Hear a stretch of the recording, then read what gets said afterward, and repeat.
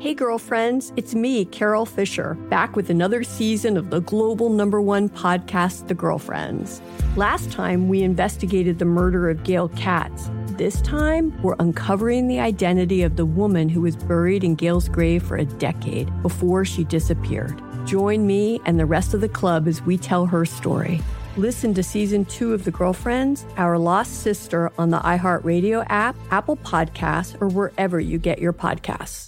Hi, I'm Michael Rappaport. And I'm Kibi Rappaport. And together we're hosting Rappaport's Reality Podcast. We have a passion for reality TV, and we're inviting you into our living room. We're dissecting the drama, and we're giving praise to the single greatest form of entertainment on television today. That is right. Reality TV is the greatest form of entertainment on television today. Listen to Rappaport's Reality with me, Kibi Rappaport. And me, Michael Rappaport, on the iHeartRadio app, Apple Podcast, or wherever you get your podcast. MTV's official Challenge podcast is back for another season. And so are we. I'm Tori Deal. And I'm Anissa Ferreira. The wait is over, guys. All Stars 4 is finally here. And this season takes it to a whole new level. Old school legends, modern power players, and ex-lovers are all competing in Cape Town, South Africa for the prize of $300,000. And we're going to be right here along with you fans, covering every episode on the podcast. Listen to MTV's official Challenge podcast on the iHeartRadio app, Apple Podcasts, or wherever you get your podcasts. Something that makes me crazy is when people say, well, I had this career before, but it was a waste. And that's where the perspective shift comes, that it's not a waste, that everything you've done has built you to where you are now. This is She Pivots, the podcast where we explore the inspiring pivots women have made and dig deeper into the personal reasons behind them. Join me, Emily Tish Sussman, every Wednesday on She Pivots. Listen to She Pivots on the iHeartRadio app, Apple Podcasts, or wherever you get your podcasts. Welcome to Stuff to Blow Your Mind from HowStuffWorks.com.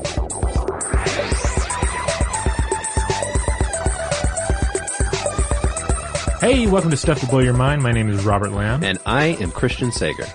You know, I think we live all of our lives in the knowledge and or in the denial of impermanence. We know that we're not going to live forever. The people we love, the people we hate, most of the things we hold dear will simply fade away. And at the same time, we can be so very resistant to change and the idea of change. We wind up taking certain things for granted, even the very planet that we live on. To invoke the Goldilocks principle, our planet is just right for life. We've got the right ingredients, the right crust, the right temperature, the right moon, the right star, the right core, just the right celestial neighbors. We've largely lucked out when it comes to near-Earth objects, and 5 major extinction events later, here we are, thriving within, and in some cases beyond, the portion of the Earth's atmosphere and climate that we evolved to thrive in. But when will it all end? When will this place become uninhabitable to us? Some of the threats are so distant that they're almost impossible to really weigh. Will we even be us when our species encounters them? Others, however, are far more pressing. Yeah. So I'm going to try to give you all an example. I'm going to take this from the personal to the macro. Okay. Yesterday, I had to go to a retirement planner. I didn't have to. I chose to. Mm-hmm. But a human or a website? It was I did the website first, and then they said, you might want to talk to a human about this. Okay. And so I went and had a meeting. I sat down. We looked at forums and stuff like that. But it's not, I'm 40. It's not the kind of thing that I've really spent a lot of time thinking about other than just having jobs that have 401ks building up, right? Mm-hmm. And I just really, haven't thought in a future-oriented way like that before. Mm-hmm. And then immediately after that, I came home and I started doing the research for this episode, which is essentially about planning for global annihilation, right? For getting ready for the world, for Earth specifically, to be uninhabitable for us as human beings. Well, and hopefully, the optimistic spin on that is preventing the events and preventing the kind of cascading effects that could leave the Earth uninhabitable. Yeah, but as we will get into, some of them are inevitable, and there's literally nothing we can do about them. Mm-hmm. But those are luckily billions of years away. Yeah, some of these things are just so far off, it's pointless to worry about them. But some of them are worth worrying about, and we're going to spend some time with those as well. You know what's kind of interesting is in your intro that you presented just now, you touched on the very first topic that you and I ever worked on together, which is the Goldilocks principle. Do you remember I wrote a script for a Brain Stuff episode like 4 years ago that you performed, and it was you and Kristen Conger. Oh God, yeah, I remember and that. And it was about the Goldilocks principle. Yeah. And then the stuff about mass extinction, my first official episode as a co-host of Stuff to Blow Your Mind was about mass extinction. So this is interesting. Yeah, that one was interesting because I remember the topic was great. And yet, even though, I'd had plenty of interactions with Conger previously, that was when I got to realize, we have no on-air chemistry together at all. Well, that was actually, that was sort of like along the lines of what we were trying to do was we were trying to test out all the various people who did on-screen stuff to see who did have chemistry. Right. Yeah. Yeah. And while we were filming that, I was like, I can tell. We don't really have, we don't have a lot of it. I don't know. People can go watch it and judge for themselves. Yeah, it's out there on the Brain Stuff Again, site. the content's still good. It is, yeah.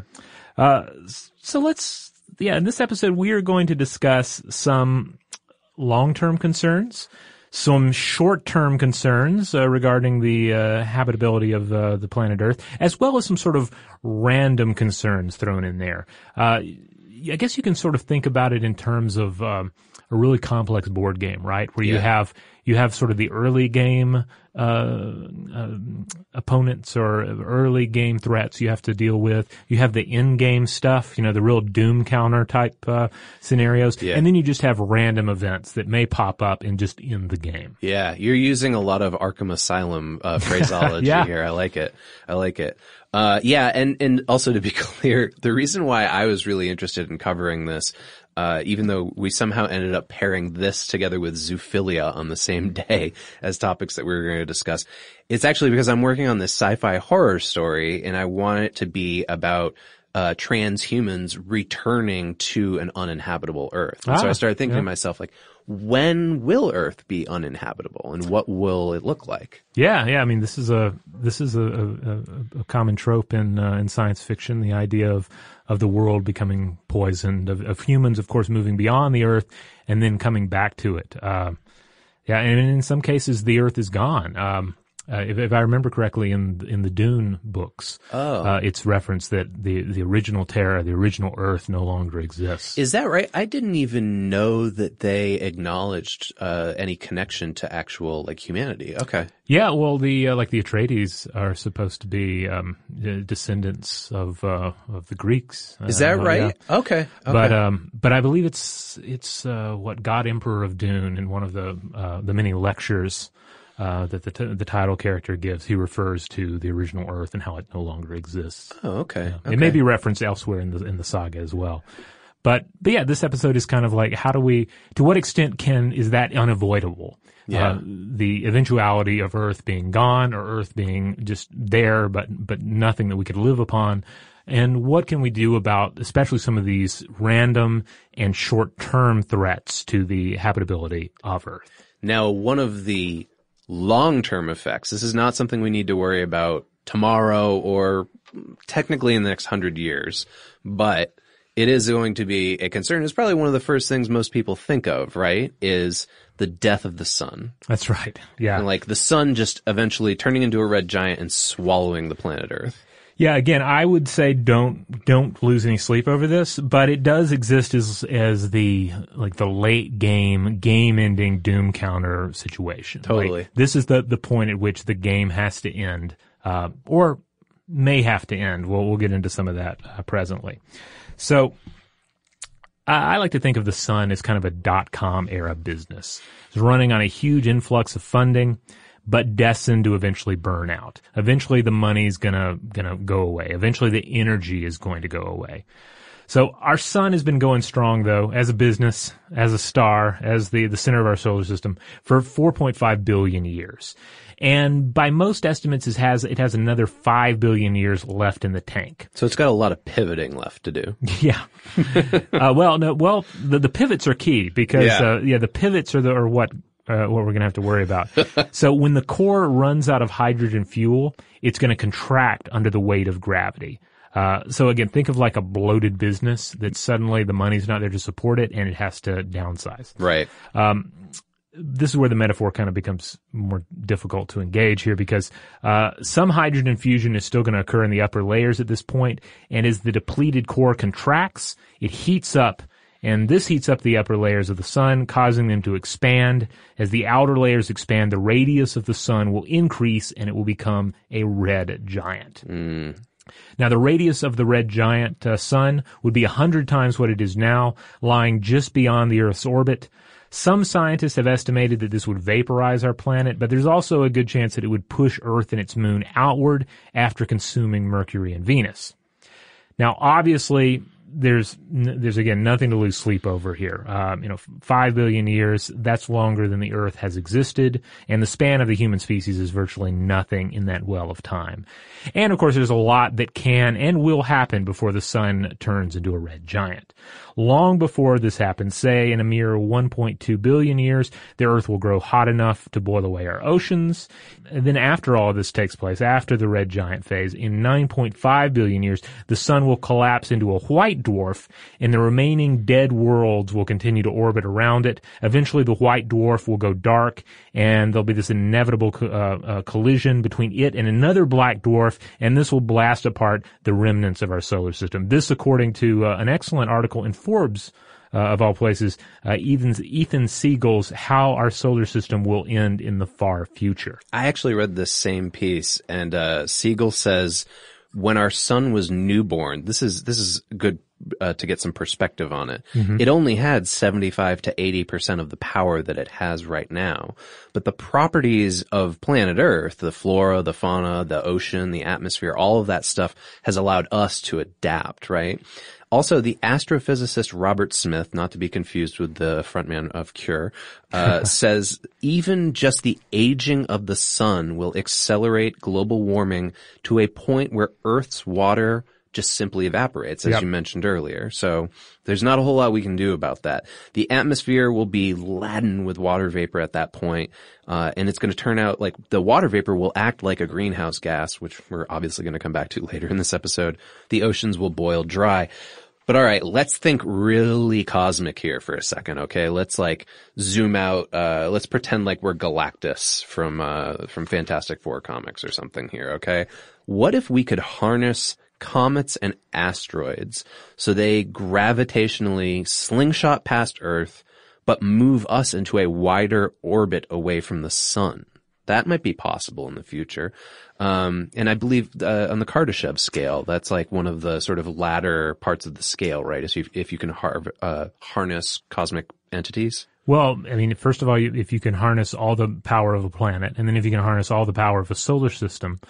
So yeah, just at that level, you would conceivably have the ability to move the planet around, to find a new orbit for it. And in some of the more extreme cases, I've seen it argued that, you could take the planet and move it beyond the solar system. Certainly when you get into those upper levels, K3 and K4, you're talking about, godlike power. Yeah. Where on one level, it becomes easy to say, oh, of course we could do this because of the amount of power that we would have. And then on the other, you have to say, what would we be if we had that much power? If we had the power to harness, all the power of a solar system or scales beyond that, then what would our values be? What would we need? Would we care about moving the Earth? Or exactly. would we just be like, well, let it burn. We've got these crazy spaceships now. Well, another theoretical way to move the Earth is to build a planetary sunshade that would have a similar effect and it would move it out into a further orbit. But hey, guess what? Even if we can do that, the red giant phase of the sun it's gonna get Earth. Like, even if we can move it far enough out that we can somehow, use it to mitigate climate change, for instance, it's not gonna matter. That red giant is eventually gonna swallow us. Well, not by all models. Depends on how far out, I guess, you move it. Yeah. But even if we escape, what's the world look like afterward as we're slouching towards extinction, okay? So astrobiologist Jack O'Malley James of Cornell University actually sketched out a sequence of extinctions over the course of 4 billion years. So here we go, all right?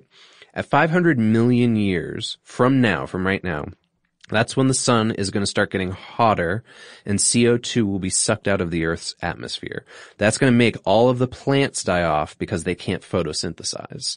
Following that, large vertebrates will go, then the small ones because there's no plants for them to eat. Mm-hmm. Then the only remaining animals will be marine invertebrates along with microbes.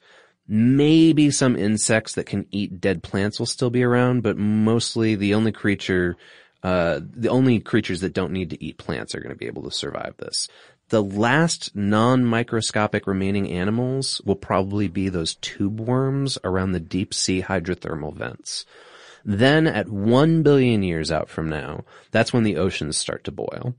And then if that doesn't kill the microbes, the actual boiling of the oceans, the CO2 levels eventually will fall so low that even microbial photosynthesis will end, okay? Then at 7.5 billion years out, that's when we're talking about the red giant engulfing Earth and the moon. But what if Jupiter's moon Titan suddenly became warm enough for life to evolve? So maybe that's the next place where there's going to be a habitable society. Well, it comes back around to the frequent argument you see from various astrophysicists and futurists, and that's just that the long-term survival of the human race depends on us expanding beyond Earth. Absolutely. Now, some additional concerns for the future, in many cases the far future. One is magnetosphere loss. So Earth's magnetosphere is essentially a magnetic bubble that protects the Earth from charged particles and plasma. Earth's solid inner core and liquid outer core, this generates the field, okay? It generates the magnetosphere. And according to the dynamo theory, differences in temperature and composition in the two core regions drive this powerful dynamo, emitting Earth's protective electromagnetic field. Now, some scientists theorize that in about 2 to 3 billion years, the dynamo might half, leading to the decay of the magnetosphere. And remember again how essential this field is. Its absence on planets such as Mars make colonization a challenge. Like, it's hard to imagine life being able to really take a firm hold of a planet that does not have a magnetosphere in place to shield life. Yeah, it protects us from so many of the hazards of space. It's one of the key aspects of the Goldilocks principle. You know, one of the things that makes this planet just right. And it's it can be kind of frightening or sobering to think about the fact that this is not something that will last forever. But what about the moon? I've seen a lot of people talk about the moon as being like, well, if we could go anywhere, if climate change gets too bad, let's just go to the moon. Well, the moon is probably not a great option for living on either. But it does play into another long-term concern, and that has to do with perturbation effects. So our large moon ensures climate stability by minimizing changes in planetary tilt. If our planet didn't have a tilt, it wouldn't have seasons. Likewise, a severe tilt would result in extreme seasons. As we've discussed on the show before, the moon is drifting away from Earth. Eventually, given enough time, it will be just far enough away to make a total solar eclipse impossible. Yeah, I've actually got some stats on that. So the moon is moving away from us at 3.78 centimeters a year. Between 1.5 and 4.5 billion years from now is when it's going to stop stabilizing our tilt. Yeah, the moon pulls on the Earth, and the Earth orbits the sun, resulting in a torque that causes the moon to move a little bit farther away from the Earth and slow the planet's rotation. Rotation slows by 1.4 milliseconds per century, but in 50 billion years' time, the moon will orbit at a rate of 47 days as opposed to the 27.3 days we know today, and the 24-hour Earth day will be 47 days long. And the moon and Earth will then become tidally locked as well. Luckily, we've already established that well before that 50 billion year mark, the sun's going to eat both of them, so it doesn't really matter. Yeah, so the idea here is that once the stabilizing of the Earth's tilt stops, the poles are going to tip to a point where like the north and south poles are going to be where the equator would have been. And this is going to cause obviously extraordinary climactic effects. Yeah. But it goes back to what we were talking about earlier. I mean, we have just the right moon for life to be able to thrive here on Earth. So how does this explain Transformers 5 then? Because in that movie, the planet Cybertron just parks itself right next to Earth and I think destroys the moon. So, I mean, clearly they thought through the science on those, well, I right? assume they brought in Neil deGrasse Tyson on that, right? He had to have been science advisor on that film. I'm just being silly here. Yeah, obviously those don't make a lick of sense. But when this whole thing happens with the tilt, some regions of the planet will still be protected by the sun. So it would be possible to still live on the planet after this perturbation effect. So, what would be bad though is that some parts would dip to below 100 degrees Celsius for part of the year. The only thing that would be able to survive would be microbes inside these cold trap caves. And then even 2.2 billion years after that, those caves then will suddenly become too hot. So, yeah, it's no win scenario. Yeah, this is when humans have to start living in the big pyramids, the last redoubt of William Hope Hodgson's The Nightlands. Maybe that's what that hidden vault inside the pyramid was that they just found recently. It's specifically designed for when the moon stops affecting our tilt. I do recommend anyone who is interested in sort of uninhabitable Earth sci-fi, William Hope Hodgson's The Nightlands is fabulous, if kind of challenging to read, because it depicts an age in which humans will have to live in these artificial structures on a dark Earth. Like everything else is just cold and dark. But I believe they are using thermal energy to maintain themselves in that book. Hodgson's stuff is just fascinating, especially when you consider the era that he lived in and how far ahead he was thinking. Indeed. Why don't we take a break, and then we come back, we can talk about some just random concerns, things that we can't particularly track for how they might end life on Earth. Shout out to Astepro for sponsoring this episode and providing us with free samples. Rob, as the local host with allergies here, they sent you some of their nasal spray to treat your allergies. What was your experience like? Yeah, that's right. I always wrestle with the pollen a bit when it rolls in during the spring, so they sent me the little nasal spray. I tried out the product, and yeah, it sure did help me get on top of my symptoms for the day. And it's so fast-acting, it was already kicking in before I left the house. Astepro is a first-of-its-kind nasal allergy spray. It's the fastest 24-hour over-the-counter allergy spray. It starts working in 30 minutes, while other allergy sprays take hours. Astepro is the first and only 24-hour steroid-free allergy spray. Astepro delivers full prescription-strength indoor and outdoor allergy relief from nasal congestion, runny and itchy nose, and sneezing. Get fast-acting nasal allergy symptom relief with Astepro. Go to asteproallergy.com for a discount so you can get Astepro and go today. ASTEPRO allergy.com. Astepro and go. Use as directed for relief of nasal congestion, runny nose, sneezing, and itchy nose due to allergies. Today's episode is brought to you by eBay. eBay Motors is here for the ride. Remember when you first saw the potential? And then, through some elbow grease, fresh installs, and a whole lot of love, you transformed 100,000 miles and a body full of rust into a drive that's all your own. Look to your left. Look to your right. It's official. No one's got a ride like this. There's nothing else that sounds like, feels like, or looks like the set of wheels in your garage. With over 122 million parts, you can make sure your number one ride or die stays running smoothly, so there's no limit to how far you can take it. Brake kits, turbochargers, engines, exhaust kits, roof racks, LED headlights, bumpers, whatever your baby needs, eBay Motors has it. And with eBay Guaranteed Fit, it's guaranteed to fit your ride the first time, every time, or your money back. Plus, at these prices, well, you're burning rubber, not cash. Keep your ride or die alive at ebaymotors.com. Eligible items only. Exclusions apply. Hey, girlfriends, it's me, Carol Fisher. I'm so excited to tell you about the brand new series of The Girlfriends. In Season 1, we told you about the murder of Gail Katz at the hands of my ex-boyfriend, Bob. At one point, a woman's torso washed up on Staten Island and was misidentified as Gail. She spent 9 years in Gail's grave, and then she just disappeared.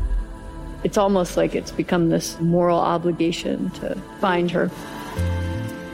And that's what we're going to do. Find this missing girlfriend and tell her story. With the help of some of your favorite girlfriends from Season 1, like my producer, Anna. Oh my God. My friend, Dr. Mindy Shapiro. Hi, it's Dr. Shapiro, and I'd like to speak with the Deputy Medical Examiner. And of course, Gail's sister, Elaine Katz. Having no closure, it kills you. Join us as we try to solve a 35-year-old cold case. It's not going to be easy, but it's going to be one hell of a ride. What? I can't believe this. Listen to Season 2 of The Girlfriends, Our Lost Sister on the iHeartRadio app, Apple Podcasts, or wherever you get your podcasts. Something that makes me crazy is when people say, well, I had this career before, but it was a waste. And that's where the perspective shift comes, that it's not a waste, that everything you've done has built you to where you are now. This is She Pivots, the podcast where we explore the inspiring pivots women have made and dig deeper into the personal reasons behind them. Join me, Emily Tish Sussman, every Wednesday on She Pivots as I sit down with inspiring women like Misty Copeland, Brooke Shields, Vanessa Hudgens, and so many more. We dive into how these women made their pivot and their mindset shifts that happened as a result. It's a podcast about women, their stories, and how their pivot became their success. Listen to She Pivots on the iHeartRadio app, Apple Podcasts, or wherever you get your podcasts. All right, we're back. So this first one is a major threat, and it is a proven major threat to life on Earth. We're talking about near-Earth objects, or NEOs. So impact events are possible factors in 3 out of 5 major extinction events here on Earth. Space collisions occur all the time, and most of them don't make too much noise, or at least those that have occurred during human history haven't. That's because in space, no one can hear you scream. Well, of course, the thing is Earth is in space too, so we're counting the Earth colliding with things. We're counting the moon colliding with things, etc. But even when they do make noise, we've been very lucky. For instance, consider 1908's Tunguska event, which hit a sparsely populated corner of Siberia rather than a major population center. Mm-hmm. And it's been pointed out that a mere 4 hours of planetary rotation would have placed the bullseye on densely populated St. Petersburg instead. Yeah. So instead of having this devastating crater and this blast, heard over vast distances, instead of it occurring in the middle of nowhere, what if it had occurred in St. Petersburg? What if it occurred in a major center of human population? And you like to think, like in these big budget blockbuster disaster movies, that like we'll be able to chart the course of these things. We'll know that when they're coming, and we'll evacuate cities, right? But well, I mean, this is where it gets into something I've talked about before, like. This is one of the few areas where you can conceivably save the world.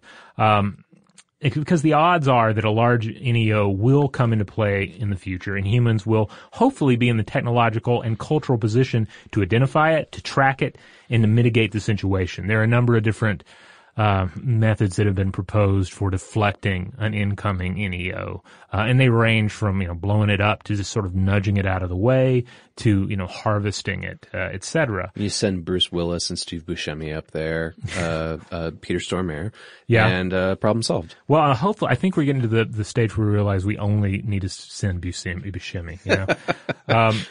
But yeah, this is one of those few areas where the work of NASA and other space agencies, their work to track NEOs and eventually mitigate them, this is one of the few areas where concentrated human efforts can actually save the world. And of particular interest here are asteroids that are 6.2 miles or 10 kilometers in diameter or larger. These are extinction class NEOs. So here's some stats that I found on this. A third of those 1,000-mile wide asteroids that are hurtling across Earth's orbital path will eventually strike us. But luckily, the rate of which that they will strike us is 1 in every 300,000 years. Now, for instance, similar to the Tunguska event, in 1989, a small one, way smaller than that, crossed our orbit just 6 hours after Earth had passed through.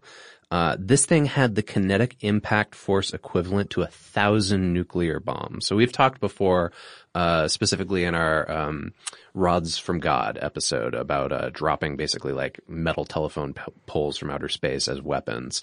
The impact, just the basic kinetic impact of something from outer space hitting the planet is considerable. So something that small would be the equivalent of 1,000 nukes. Yeah, I remember in our interplanetary war episode, we talked about that a bit. Like having orbital superiority over a planet, it gives you just tremendous power without even having any explosives or nuclear devices, just the ability to drop things if you have those things with you. I think we concluded in that episode, if you have a ship that is capable of interplanetary travel, that alone is enough of a weapon to destroy an entire planet. Yeah, just by crashing it into it. Yeah. Yep. It's not like Star Trek where the Enterprise lands in the lake or whatever. Yeah. Now another area to concern, getting away from NEOs, it gets down to the issue of near Earth supernova. So this is another concern that's even more insidious in some ways because there's not much of a way to stop them. Other cosmic threats include gamma ray bursts caused by the birth of a black hole or the collision of two neutron stars. It's been estimated that a 10-second burst originating within 6,000 light years could deplete up to half the planet's ozone layer. And such an event might have played in the Ordovician mass extinction. Oh, okay. Well, another figure that I read in the various articles that we looked up for this, supposedly the Andromeda Galaxy is on a multi-billion-year collision course with the Milky Way as well. So not only are we worrying about the planet, but our entire galaxy is in trouble too. Yeah. Things fall apart and things have a way of colliding together as well. But all of this stuff is either random or a long way out, right? Like we've established, like the asteroids, there's a pretty low percentage chance, or hopefully we'll be able to track it. And that's not random, but it's not something that like we know for sure is going to happen. The sun, we know for sure.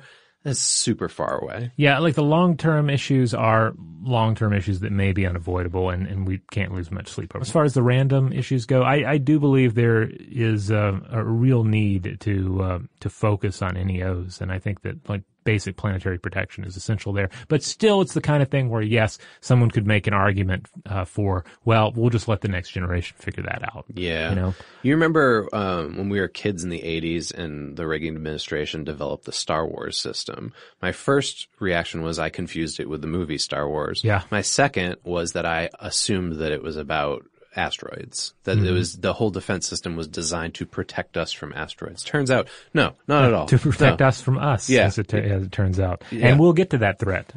So what about shorter term concerns? Like, let's narrow this down, right? Like, when are we going to have to get off Earth, basically?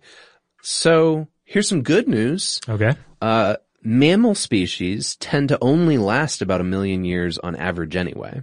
So we, as human beings, have already had 200,000 years. So we got 800,000 years left. That's pretty good, right? That's more than we've already had. So, yay. Well, that, of course, is not counting on the various ways that we are working at our own destruction. Exactly. Stephen Hawking, though, recently, he actually gave an interview in the last couple of years talking about this stuff. He is a proponent of us freeing ourselves from Mother Earth, as he calls it. And he says, quote, "It will be difficult enough to avoid disaster on planet Earth in the next 100 years, let alone the next 1,000 or million." All right. So we all of a sudden went from like billions of years to the next 100 years as being like potential problem. And he says this is either nuclear weapons or the aging sun acceleration. And this isn't the sun swallowing the earth. We're talking about global warming here. And as we've already discussed, Hawking says if man doesn't make the planet uninhabitable or the sun, then we're going to encounter a supernova or an asteroid or even a black hole. We didn't even touch on black holes. Mm-hmm. Yeah. So, all right, let's talk about it. Climate change. Some starter facts here. I didn't know this. 1880 is when scientists first started keeping track of global temperature logs. Last year, 2016, we're recording this in 2017, last year was the hottest year the world has seen since scientists started recording global temperature logs. Now, overall, the planet has warmed 2.3 degrees Fahrenheit or 1.26 degrees Celsius in that time. Let's try to keep those numbers in mind as like a point of perspective as we're looking toward the future. And I want to talk briefly too, as we get into this, about climate change as, I guess I would define it as like a rhetorical communication problem. So this article in The Atlantic where Robinson Meyer argues there's 3 shifts that are going on right now, primarily here in the USA, but globally as well, with climate change that make it hard to communicate. The first is that the consequences of climate change are severe and devastating. We've got a lot of examples. We've given so many examples on this show before. We're talking about mega droughts, we're talking about sweltering summers, or the destruction of the Great Barrier Reef, among others. Secondly, some people are trying to address climate change with things like solar and wind as energy, or say electric cars as a way to attempt to stabilize the amount of carbon that's released in the atmosphere.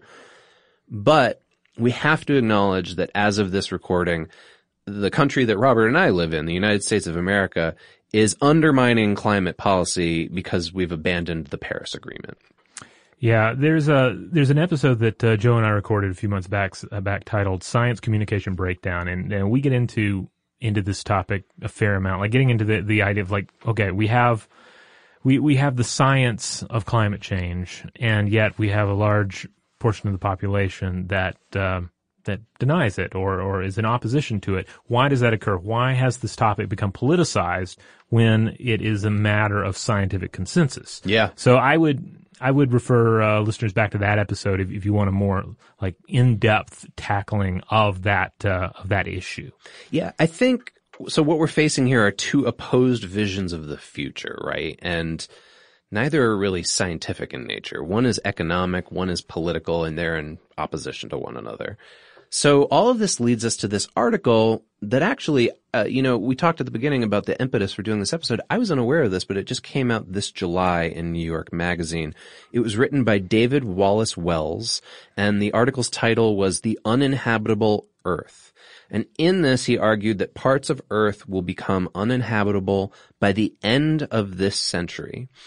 Many climate scientists and science communicators strongly disagreed with him on this, and they said that this was a doomsday scenario, it wasn't realistic, and that it wasn't supported by evidence. They also said that his article doesn't identify his sources either. Now, I want to step back for a second. I read through his whole article and a number of rebuttals to his article, okay? I'll provide my thoughts later, but he definitely cites sources, and he provides links to a lot of statistics that he uses throughout the piece. Now, either he added those after the criticism or his detractors are exaggerating their complaints.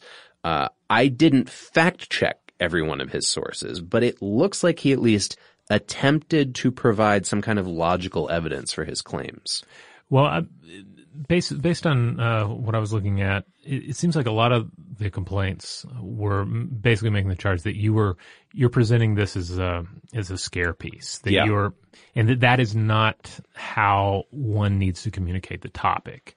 And based on previous research for the Science Communication Breakdown episode, I mean, I can agree with that. Like, that does not seem to necessarily be the way to reach new minds about the topic. It's just, I mean, it could be useful, I guess, as a rallying cry for people who are already convinced. And maybe that's the prime purpose of the piece. I mean, one has to take the readership into mind here. Like, where was the article published and who are the intended readers of the piece? Yeah. So the article itself is problematic for climate scientists and because of the reasons we outlined above, obviously, but also because they're trying to be very, very careful about how they communicate climate change with the public. They want to make sure that the facts that are presented are absolutely indisputable. And they also have research that shows that we respond better to hopeful messages instead of fatalistic messages. Yeah. So that's along the lines of, I think, what you and Joe covered in Communication Breakdown. This is my take on it, okay? I would argue that climate change communicators, they're facing a branding problem. And this is just from my experience working on this show and doing science communication. there's so much evidence for climate change that we've encountered just while we've been researching other topics on this show, not even intending to talk about climate change. Oh, yeah. Right? It comes up all the time. Yeah. When we did our Svalbard episode, it was all over the place in there. When we've talked to Mara Hart about coral reef biology, it was all over there. It keeps coming up. Every time I'm presented with that evidence, it's even more convincing. Some people, though, just have a knee-jerk response the minute they hear this terminology, climate change, right? They just assume that it's automatically disinformation for some reason. Now, if you just present the evidence of the impact, they seem to believe that, but you don't attach those terms to it. It's like for some reason it has a branding problem. In rhetoric, this is what might be called an ethos problem. There seems to be a negative connection between the terminology and the quality of its character, and that might be because of doomsayers like Wallace Wells, right? Because of scare pieces like this. Yeah, which again, I can see where a scare piece would be beneficial to people who are, who don't deny the scientific consensus, that just needs something maybe to as a rallying cry, as a reminder of what's at stake. I don't think we should sugarcoat topics. Right. But again, the argument is there that if you're looking to reach new minds, if you're looking to connect with people who are in a state of denial or doubt, then this is not the best tactic. Well, let's go through his piece, and I've outlined his claims here along with the counter arguments against them. I do want to cite him specifically here. This is a quote from the article. He says, "This article is the result of dozens of interviews and exchanges with climatologists and researchers in related fields and reflects hundreds of scientific papers on the subject of climate change." Later on, he says, "It is a portrait of our best understanding of where the planet is heading, absent aggressive action." Again, my personal take on this, I read through the whole piece. I'll say that outside of the problems that we're going to outline with this evidence, the prose itself reads like a rant. So along the lines of like just saying like, oh, this seems like a scare piece. It sort of reads like that. It's difficult to understand it, and he bombards you with information in this way that just isn't persuasive. And I think that in and of itself is problematic if the goal is to change readers' minds. So he says the likely warming expectation from a scenario is presented by the United Nations Intergovernmental Panel on Climate Change, and this was in 2013. Now they say we're looking at somewhere between a 2.6 and a 4.8 degrees Celsius shift by the time we reach 2081, somewhere between 2081 and 2100, that period of time. Now, I think it's worth noting that Wallace Wells argues the upper end of the probability curve actually runs as high as 8 degrees. So he goes way higher than this study that he cites. They say highest is 4.8. He goes all the way up to 8 degrees. That's way higher than their prediction.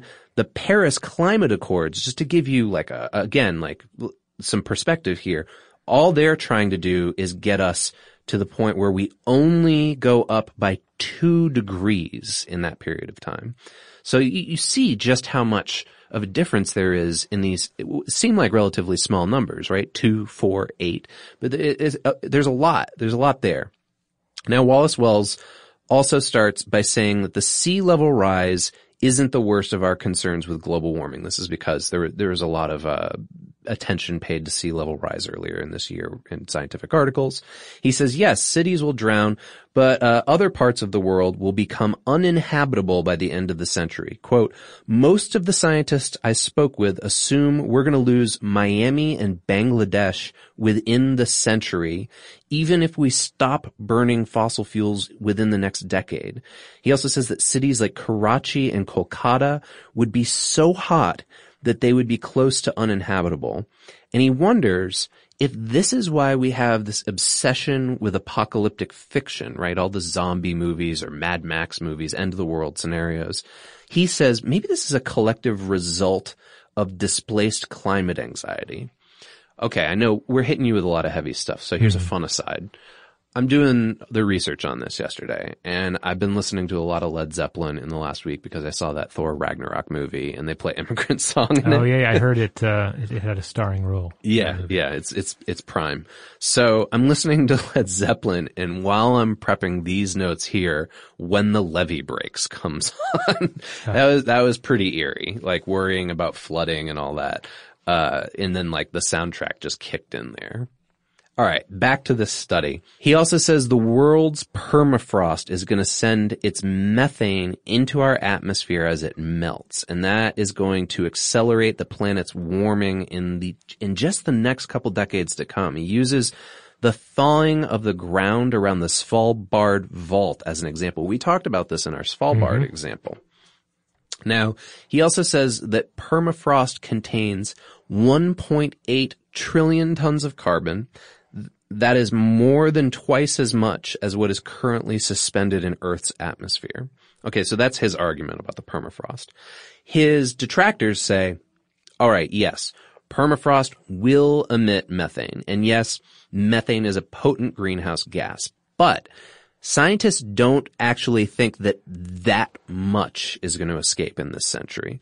There was a study that was published in 2015 that found that permafrost melt would only release about 5 to 15% of its carbon, and that would be in the form of carbon dioxide and not methane. So that's substantial. It's still something we need to worry about, but it's not as dire. Wallace Wells says actually methane is 34 times as powerful as CO2, so we should keep that in mind. Another example that he brings up in his piece, do you remember earlier this year when there was that crack in the ice shelf? Oh, yes. I think it started in May, and then it broke off and calved off into this like massive iceberg. He used that as an example as well along the lines of the permafrost. He also said that satellite data shows that the planet has warmed twice as fast as we thought it would. He adds a qualifier, though, afterward. He says that, quote, the underlying story was considerably less alarming than the headlines. This was one of the things that he had to update in his article afterwards, after so many people complained. There's a footnote at the end of the article that lets you know all the things that were changed afterwards. So while he warns us about the satellite data, he also kind of backs up and he says, I know, like, that was kind of scaremongering. In actuality, it seems like those satellite models have tracked closer to what we predicted. He also says carbon dioxide levels. So remember earlier they said, it's going to be carbon dioxide instead of methane. Well, he said carbon dioxide levels, if they go up, they're actually going to depress our brain functions on a global level. Other scientists argue back and they say this seems like it will only be an indoor problem, not an outdoor problem. I don't know. I'm not a climatologist. Now, in his own defense, Wallace Wells argues he didn't want to be misleading in his portrayal of the research, but he ran his piece by climate experts and he wanted the piece to survey worst case scenarios because he believes, quote, the public does not appreciate the unlikely but still possible dangers of climate change. So that seems like he's making his sort of rhetorical purpose clear here, right? Like he acknowledges that he was somewhat being extremist, right? His main concerns in the conclusion of the piece are that climate change is going to lead to a threat to our food supplies in the next 100 years. There's going to be a risk of increased violence as temperature goes up, and that fears of long dormant viruses awakening from the Arctic permafrost will come true. This is a plot of Fortitude, the TV show that I keep talking about on here. That's one of the things that happens there because they're on Svalbard. He also mentions unbreathable air and the danger of extreme heat combined with high humidity. Now, this is something I've never heard of before, but it's related to climate change. It's something called the wet bulb temperature concept. Have you heard of this? Well, this relates to the human body's ability to cool itself, right? Yeah, exactly. So the idea here is that we cool our skin by sweating, right? Which is how we stay alive in the worst heat. I can tell you, here in Atlanta, it was like almost 80 degrees yesterday in November, and I walked home 2 miles. I sweat quite a bit, okay? That was me staying alive in that heat. When you get above 33 degrees Celsius or 91 degrees Fahrenheit, our threshold for heat stroke comes up. And that can be fatal Based on that IPCC worst case scenario that he's citing, a third of the U.S. population would be facing a day or more of such dangerous conditions. The typical summer day would exceed this heat stroke threshold. So that's concerning. Yeah, I mean, especially when you take into account the limited ability of various people, various portions of the population to stay cool. Yeah, exactly. Now, the term's weird, right? Wet bulb temperature. Well, it turns out that it comes from wrapping a thermometer in a damp sock. The idea there is that will actually reflect both heat and humidity simultaneously. And Wallace Wells argues in his piece that the resulting dehydration that comes as an effect of all of this is going to cause chronic kidney disease across our entire culture. So we're just seeing cascading effects here, as would be expected. Yeah. Okay. A little bit more about this. His detractors say that the post-climate change world is actually going to look a lot like the world currently looks like, except it's going to be more unequal and more impoverished. So essentially they're saying 100 years from now, the world isn't going to be uninhabitable. It's just going to be less equitable. They argue that he glosses over reasons why climate advocates actually have some hope. They also make one important point. His article's citation of those IPCC numbers, not only are they like way higher, but he also doesn't necessarily clarify between Celsius and Fahrenheit in his story, and there's huge discrepancies there. More likely though, because of trends like the Paris Climate Agreement, human society will bend emissions downward without hitting these worst-case scenarios that he's outlined. Even in an email with the Washington Post, Wallace Wells conceded the most likely scenario is about a 2.5 to 3 degree Celsius change by the end of the century. Since 1880, we've only seen a 1.26 degree Celsius change. So that's still pretty significant if you think about it. So even if we're able to drop carbon emissions to zero tomorrow, like if we waved a magic wand, right, and all of a sudden all cars, all of our technologies stopped emitting carbon, that's obviously not going to happen. We would still be dealing with climate change for centuries afterward. So our only option at this point is to adapt to it as painlessly as possible. And how do we address this? Well, one proposal is to develop technology that takes CO2 out of our atmosphere to dampen the greenhouse effect. That seems interesting, but also problematic to me, right? It's like the technology got us in this problem in the first place, right? And we'll build more of it and we'll use that to sap out the bad stuff. But then what will be the repercussions of that? Well, it's one of those scenarios where you imagine that a little more hot water because the bath is too cold, a little more cold water because the bath is too hot, and then eventually the bath is overflown. So let's try to ground this in some more recent studies that are maybe a little more closer to how things are going to shake out in the next 100 years. A study published in the June issue of Science by the Climate Impact Lab, they argued that actually climate change is going to have an economic impact first. The poor are going to get poorer and the rich are going to get richer. Great. This will impoverish the poorest communities in the United States first, and they outline that the South, the Southwest, and communities along the Gulf Coast are going to be the ones that are hit the hardest. Cities and coastal suburbs, however, are going to just get richer. Contributing to this is that ocean rise that he addressed at the beginning. We're looking at an ocean rise of 2 to 3 feet by the year 2100. That could displace up to 4 million people around the world. So essentially, sell your beachfront property, right? Because it's going to be underwater soon.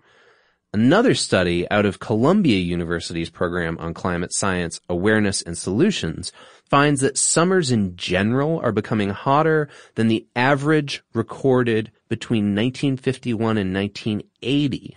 This will lead to increased heat in the subtropics. It's going to cause more droughts, increased floods, and it's going to start impacting our human health.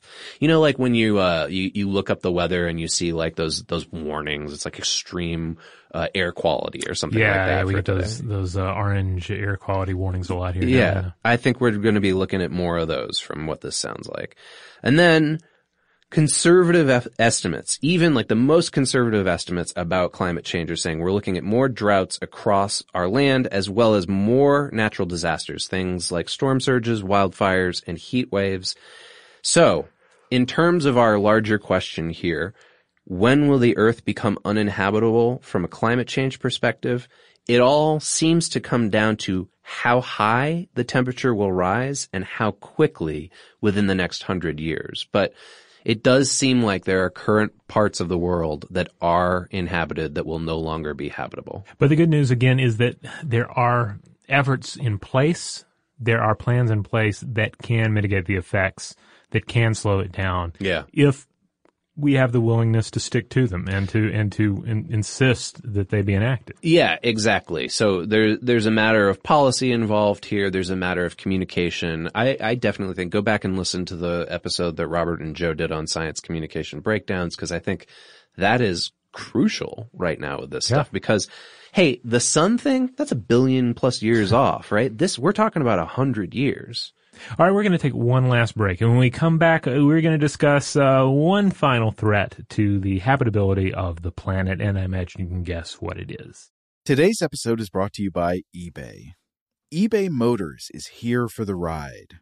Remember when you first saw the potential? And then, through some elbow grease, fresh installs, and a whole lot of love, you transformed 100,000 miles and a body full of rust into a drive that's all your own. Look to your left. Look to your right. It's official. No one's got a ride like this. There's nothing else that sounds like, feels like, or looks like the set of wheels in your garage. With over 122 million parts, you can make sure your number one ride or die stays running smoothly, so there's no limit to how far you can take it. Brake kits, turbochargers, engines, exhaust kits, roof racks, LED headlights, bumpers, whatever your baby needs, eBay Motors has it. And with eBay Guaranteed Fit, it's guaranteed to fit your ride the first time, every time, or your money back. Plus, at these prices, well, you're burning rubber, not cash. Keep your ride or die alive at ebaymotors.com. Eligible items only. Exclusions apply. Hey, girlfriends, it's me, Carol Fisher. I'm so excited to tell you about the brand new series of The Girlfriends. In Season 1, we told you about the murder of Gail Katz at the hands of my ex-boyfriend, Bob. At one point, a woman's torso washed up on Staten Island and was misidentified as Gail. She spent 9 years in Gail's grave, and then she just disappeared. It's almost like it's become this moral obligation to find her. And that's what we're going to do. Find this missing girlfriend and tell her story. With the help of some of your favorite girlfriends from Season 1, like my producer, Anna. Oh my God. My friend, Dr. Mindy Shapiro. Hi, it's Dr. Shapiro, and I'd like to speak with the Deputy Medical Examiner. And of course, Gail's sister, Elaine Katz. Having no closure, it kills you. Join us as we try to solve a 35-year-old cold case. It's not going to be easy, but it's going to be one hell of a ride. What? I can't believe this. Listen to Season 2 of The Girlfriends, Our Lost Sister on the iHeartRadio app, Apple Podcasts, or wherever you get your podcasts. Something that makes me crazy is when people say, well, I had this career before, but it was a waste. And that's where the perspective shift comes, that it's not a waste, that everything you've done has built you to where you are now. This is She Pivots, the podcast where we explore the inspiring pivots women have made and dig deeper into the personal reasons behind them. Join me, Emily Tish Sussman, every Wednesday on She Pivots as I sit down with inspiring women like Misty Copeland, Brooke Shields, Vanessa Hudgens, and so many more. We dive into how these women made their pivot and their mindset shifts that happened as a result. It's a podcast about women, their stories, and how their pivot became their success. Listen to She Pivots on the iHeartRadio app, Apple Podcasts, or wherever you get your podcasts. I'm Saleha Mohsen, and I've covered economic policy for years and reported on how it impacts people across the United States. In 2016, I saw how voters were leaning towards Trump and how so many Americans felt misunderstood by Washington. So I started the Big Take DC. We dig into how money, politics, and power shape government and the consequences for voters. It's an election year, so there's a lot of focus on the voters that TikTok is reaching. The initial reaction is like, oh, things are looking so resilient. I don't want to be too pessimistic, but I just don't see the political will down in Washington right now to change their tune.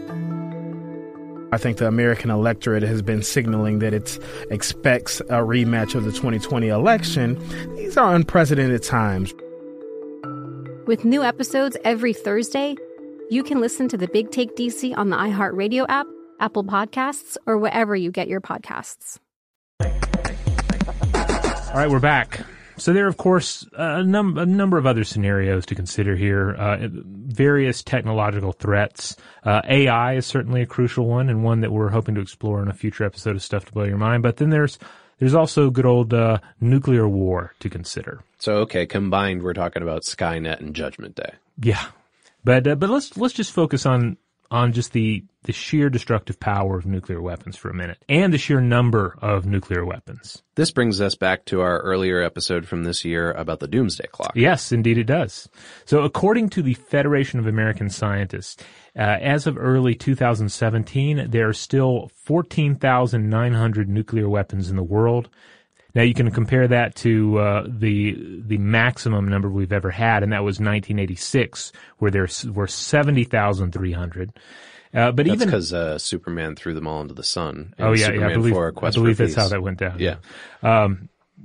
So the important thing, though, is no matter how many nuclear weapons you have, even a small-scale nuclear war would have intense effects on climate. So NASA scientist Luke Oman, he's predicted that the detonation of 100 Hiroshima-sized bombs would inject upwards of 5 megatons of black carbon into the upper troposphere and result in a 1 degree Celsius or 1.8 degree Fahrenheit fall over the 3 years to follow. And for 2 to 4 years afterward, rainfall would decrease around the world by 10%.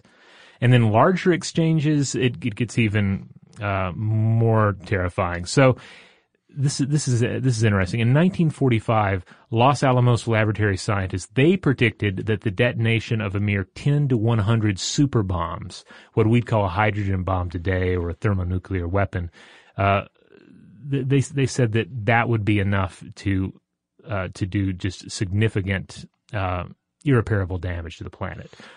So not only, like, as we're recording this, like, we're in the middle of, again, like, heated rhetoric with North Korea about nuclear weapons, right? And, like, not only are we worrying here about the fear of nuclear threat, but we're also, like, we need to worry about, like, the effect that this is going to have on the planet afterwards. What's the world going to look like afterwards? Yeah, and this has been a long-standing warning from scientists. So one issue here is that you have 100 megatons of fission per bomb. You have 100 bombs. That's enough to generate 10,000 megatons necessary to raise the background radioactivity level to dangerous levels, according to the 1953 Project Sunshine study. The exact predictions as to how a nuclear war would impact the environment, these have varied over the years. Using modern climate models, scientists Brian Toon and Alan Robach, they theorized that even a regional nuclear war would cause a marginal nuclear winter for everyone. Nuclear winter, to remind everybody, the idea here is that the mass, the burnt carbon ejected into the atmosphere by these explosions, by the burnings of cities and forests, that this would essentially shroud the earth and reduce the amount of sunlight reaching the earth. You know, this is an aside, just to bring a little levity, I guess, to this, but, so Stranger Things, we've talked a lot about it on the show before. Everybody's talking about it right now because the second season just came out. The Upside Down is essentially like a nightmare scenario of post Fallout, right? Because you're looking at like everything's blacked out. There's constant. It looks like dandruff is kind of falling from the sky, but it does have a nuclear wasteland kind of feel to it, doesn't it? According to the 2007 findings from Roebuck and Toon, they said that if India and Pakistan, for example, were to each launch 50 nuclear weapons at each other, the entire globe would experience 10 years of smoke clouds and a 3-year temperature drop of approximately 2.25 degrees Fahrenheit, 1.25 degrees Celsius. Yeesh. Well, this is like real gallows humor here, but like, so is that going to counteract climate change then? You know, I've seen people make that joke in the past. Yeah. And I mean, you can make the argument, that it's like one bad thing counts out the other bad thing. Yeah. But then you have all these other effects too. I mean, obviously the loss of life involved, the radioactive pollution. So I think it's very difficult to make a straight-faced case for that. Yeah. But this 2007 study, this was one of the factors that the Bulletin of the Atomic Scientist took into account when they advanced the doomsday clock 2 minutes closer to midnight at the time. Yeah, which is, part of what we were talking about earlier this year. All right, so we've just presented you with all the scenarios we could think of, from the sun to asteroids hitting us to climate change and nuclear war. Yeah. Now, granted, there are a lot of possibilities that we didn't get into. We didn't get into your gray goo scenario, your green goo scenario, or some of the more exotic ideas. Destruction by an alien force that reaches our planet, things of that nature. And there are a number of other cosmic scenarios as well that have been thrown out. But I feel like this gives us a nice overview of the long term, the short term, and the random events, the sort of irreversible cosmic threats, as well as the man-made threats of nuclear war and climate change. So what should we believe? The worst case scenarios that are prevented in front of us, or the hopeful messages that will get human beings to hopefully be more proactive about their part in this? I mean, the big takeaway I've got from this is that we need to be even more proactive about climate change than even the Paris Accords. Mm-hmm. And nuclear weapons are a much bigger problem than in terms of just war, right? Like they're going to have like an overall horrible effect on the entire planet. Well, I think one way to look at it is to think of it in terms of personal human health. And this is an example that I think gives hope and also is concerning too, because you could think about, all right, so worst case scenarios are presented for human health all the time. Sure, yeah. If you drink nonstop or smoke nonstop, then this is what will happen to your body. Here are some examples of what has happened to other bodies. And in some cases, those can be helpful. They can say, oh, well, I better not do that. I'm gonna cut it off. I'm going to cut this level of my destructive behavior off at this point so that I don't get to there. Right. And that could be helpful for human society if we realize, we definitely don't want to get to this point. So let's figure out a way to at least scale back. Yeah. And we've seen that, say, with the reduction of nuclear warheads in the world. Right. Even though we still have way too many. Especially when you think like the relative short amount of time that it's actually been in which we got rid of I'm doing this off the top of my head, but basically 60,000 warheads. Yeah. I mean, it's impressive, even though there's a lot more work to do. I mean, but the other side of the coin is that we see countless examples of human health where, when presented with the data, we still don't do anything, because we're still so short-sighted in how we interact with our lives, and that applies to our personal lives as well as globally. So we could think, climate change is a threat. Nuclear weapons are a threat.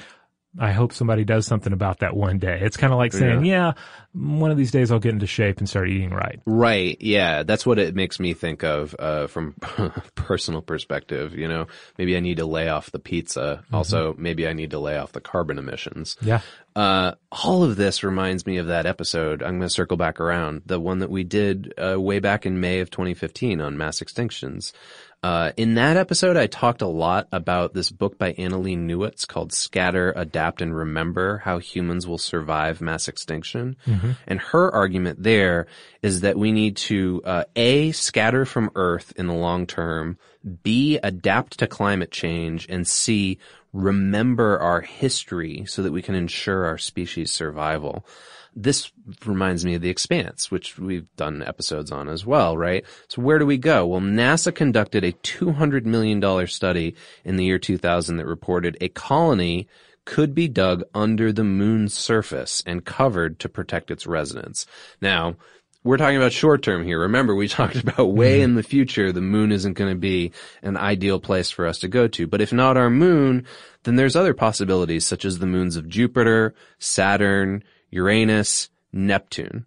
Or Mars might be a possibility. Or, even more possible, an orbital habitat that's constructed from resources that we extract from near-Earth asteroids.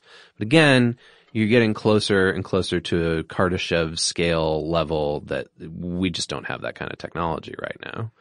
Yeah, I mean, again, it comes back to the Goldilocks conundrum, though, where you have all these things that are just right on Earth, and when we start expanding outward and trying to imagine ourselves establishing humanity on other planets or other cosmic bodies, we're faced with just how imperfect all of our options are compared to what we evolved to thrive in. How much more work it's going to be too. Yeah.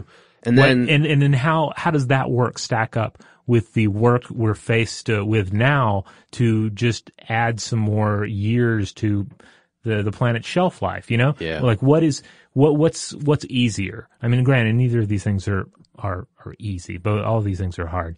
But is it easier to reduce the number of nuclear warheads on the planet, to mitigate the effects of climate change, or to figure out how to establish a new Earth on a radiation-scathed planet elsewhere in our solar system? Yeah, that is a very good point. Yeah, when you weigh the cost-benefit analysis there, it really, from a capitalist perspective, becomes obvious what the answer is.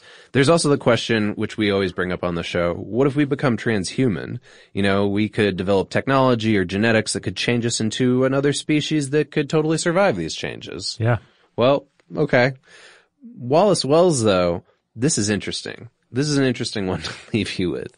He said in that piece, and again, remember his piece was a little scaremongery, he spoke to some scientists with a point about the Fermi paradox, which is another thing we talk about on the show a lot. Mm-hmm. And they said, maybe the reason we haven't encountered intelligent life yet is because the natural lifespan of a civilization is only several thousand years old. So remember, I started this off by telling the stats on how long mammals are known to survive for. That's not talking about civilization. Yeah, civilization brings with it its own complications, namely the risk of self-destruction. Yeah. So maybe civilizations have emerged, developed, and then burned up, but it's all been too fast for them to ever find one another.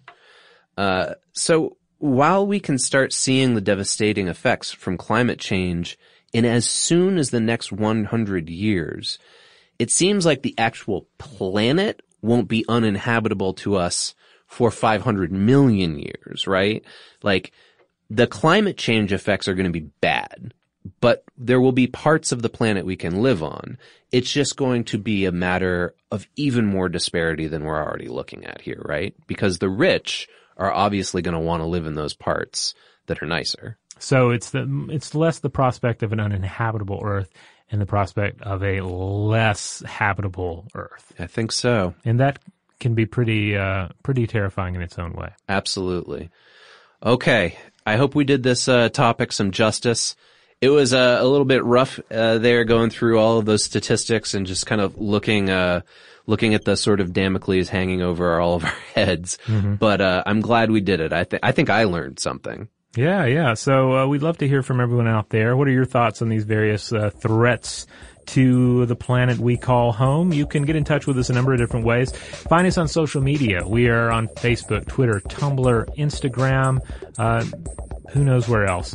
But on Facebook, we also have a discussion group called the Discussion Module. You can find that, join it, interact with other listeners as well as the hosts themselves. And hey, StuffToBlowYourMind.com. That's the mothership. That's where you'll find all the podcast episodes going all the way back to the very beginning. You'll find videos. You will find blog posts and links out to those social media accounts we mentioned. And if you want to write us a letter the old-fashioned way, you can type us an email at blowthemind@howstuffworks.com.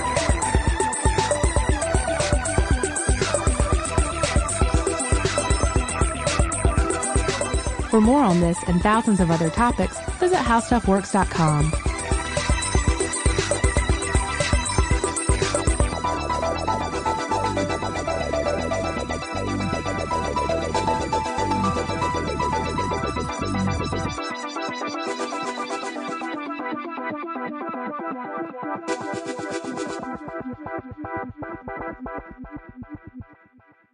Today's episode is brought to you by Visible.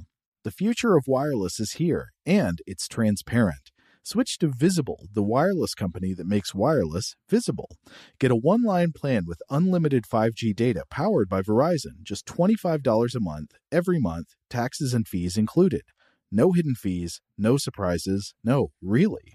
What are you waiting for? Get with the times and switch to Visible at Visible.com. Monthly rate on the Visible plan. For data management practices and additional terms, visit Visible.com. Hey girlfriends, it's me, Carol Fisher, back with another season of the global #1 podcast, The Girlfriends. Last time, we investigated the murder of Gail Katz. This time, we're uncovering the identity of the woman who was buried in Gail's grave for a decade before she disappeared. Join me and the rest of the club as we tell her story. Listen to Season 2 of The Girlfriends, Our Lost Sister on the iHeartRadio app, Apple Podcasts, or wherever you get your podcasts. Hi, I'm Michael Rappaport. And I'm Kibi Rappaport. And together we're hosting Rappaport's Reality Podcast. We have a passion for reality TV, and we're inviting you into our living room. We're dissecting the drama, and we're giving praise to the single greatest form of entertainment on television today. That is right. Reality TV is the greatest form of entertainment on television today. Listen to Rappaport's Reality with me, Kibi Rappaport. And me, Michael Rappaport, on the iHeartRadio app, Apple Podcast, or wherever you get your podcast. MTV's official Challenge podcast is back for another season. And so are we. I'm Tori Deal. And I'm Anissa Ferreira. The wait is over, guys. All Stars 4 is finally here. And this season takes it to a whole new level. Old school legends, modern power players, and ex-lovers are all competing in Cape Town, South Africa for the prize of $300,000. And we're going to be right here along with you fans, covering every episode on the podcast. Listen to MTV's official Challenge podcast on the iHeartRadio app, Apple Podcasts, or wherever you get your podcasts.